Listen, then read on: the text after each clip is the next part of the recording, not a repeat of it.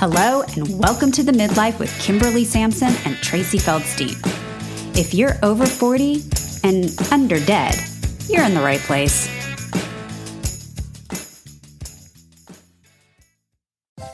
Hey there, I'm Kimberly Sampson, and welcome to the Midlife Podcast, where we discuss tools and strategies to turn your midlife crisis into your midlife transformation. Some of what you'll hear is from the recipe I used to get myself out of my own midlife funk. Some of what we'll discuss draws on my career in finance and banking and my experiences with entrepreneurship. All of it, my personal experience and my professional expertise, are yours to help you design your next best chapter and thrive. We'll also have a special segment called Reinvented sprinkled in every few weeks. You'll hear from inspiring women who have changed course after 40, proving it's never too late to start something new. Join me. Hello, friends, and welcome to The Midlife. Last week, someone in my Facebook feed who is a woman of a certain age, yes, our age, posted that she wondered at what age would she finally get thick skin. She had 70 comments to that post, most of them saying they didn't know but hoped it was soon.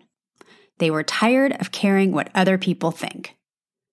This thread's been weighing on me, and I figured there were probably plenty of you out there that had the same question. So I have two thoughts to share with you today.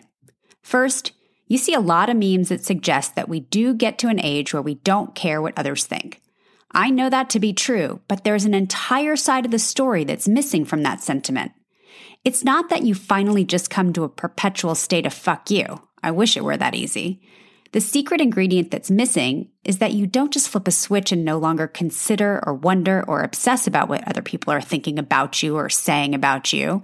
It's that you think so much of yourself, that you are so secure in who you are, what you stand for, and how you're living your life that the opinions of others actually become totally irrelevant to you. I know you're conditioned to be constantly measuring and evaluating yourself. The problem is the scales that you use are completely skewed, including other people's opinions of you.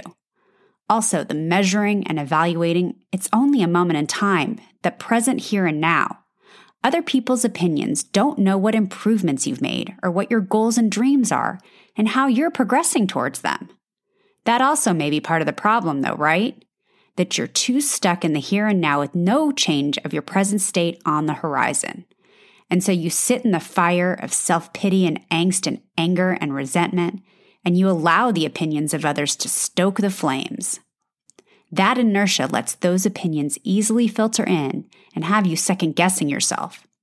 And while I wish you would use that fuel to burn your fires of ambition and change, I think it just burns you out until you're a pile of ashes willing to conform to your present state and accept the status quo as normal. Other people's opinions are the evil stepsister to your Cinderella. Don't let them keep you from the ball. Will they stop talking? Absolutely not. But in the words of Bonnie Raitt, let's give them something to talk about. Feel your feels. Then decide outside forces don't determine your destiny. No thick skin required, just resilience. Midlife is your time for rebranding.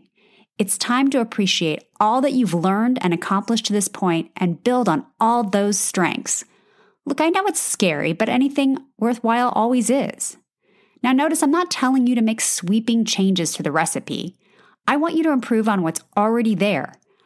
I want you to be less New Coke and more Apple after Steve Jobs returned.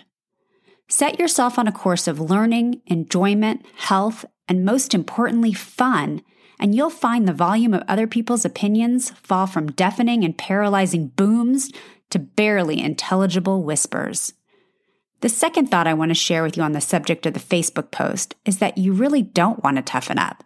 Truly, that's not the goal. If anything, I think this is the time for you to soften and bloom. It's time to be open and welcoming and ready for great possibility. Don't harden. I want you to feel more and care more about things, good and bad. Be motivated to create more good, but be steadfast in finding workarounds to combat the bad. It's time to raise your expectations about how people treat you. I'm all for forgiveness and meeting people where they are, but I also believe you deserve a certain baseline of standard care and concern from the people around you. Maybe the process shouldn't be about toughening your shell up, but really of toughening up the requirements that others need to meet in order to earn access to you. Now, how about taking this opportunity to consider how you treat other people, how you talk about them? A little self-reflection to ask yourself if you're ever the reason someone else thinks they need to toughen up. If you may be creating a situation that makes another woman feel less than. I can tell you that if you just got a little tightness in your stomach, some part of you knows my words hit a nerve. Use that as a wake-up call to pay attention to what you're putting out in the world and how you're putting it out there. And while we're at it, care more about how you see people treat others. Stick up for that little guy, or more importantly to us right now, the little gal. Stop women from bashing each other. I hope it gives you comfort to know that all of us are having a bit of a struggle in midlife, resetting our rules for the next chapter. So use that empathy muscle I know you have, and recognize that while you're not the only one having this universal reorganization, you're not the only one having this universal reorganization. Send good into the world. Trust that it will come back. Be open. Look for the good. Be the source of light and assistance. I'd like to share something with you that happened to me last week. I got a call from someone I've been friends with for over 30 years. Funny how that can happen now that we're this old. We talk a few times a year, and he called to tell me he sold his company. We talked all about the transaction, what led up to it, and what he wanted to do now. After about an hour, he paid me the best compliment ever. He said I always believed in him, even when he was just starting out, and that I went out of my way to introduce him to people I thought would help him. He told me that one of the people I introduced him to ended up being his largest referral source, and he thanked me. I share this with you to say, drop your armor. Be the example to those around you of how to treat people, how to love people, how to support people. I know it's hard. I know you feel like you get beat up for it sometimes. I still believe in the end, you'll win. As for what that final tally on your scorecard says, that, my friend, is up to you. Now's the time for you to decide what game you're playing and by what rules.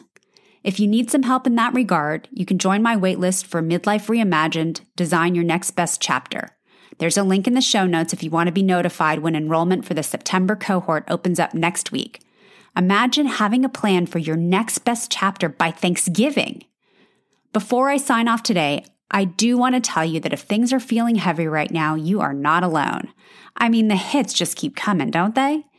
Generally, I advocate that you keep your head down and just mind yourself and your own peeps, but I don't mind sharing that I'm having a hard time following my own advice. There's a lot of death and destruction and misogyny and uncertainty. I mean, there's always shit going on, but also, I'd like to suggest a global timeout. Who do I address that to? I'm also reminded, though, right now how fortunate we are, and I want to encourage you to be spending a lot of time in that space of gratitude.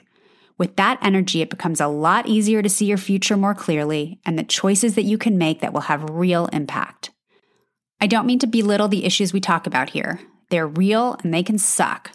I just also want to point out that they are totally solvable.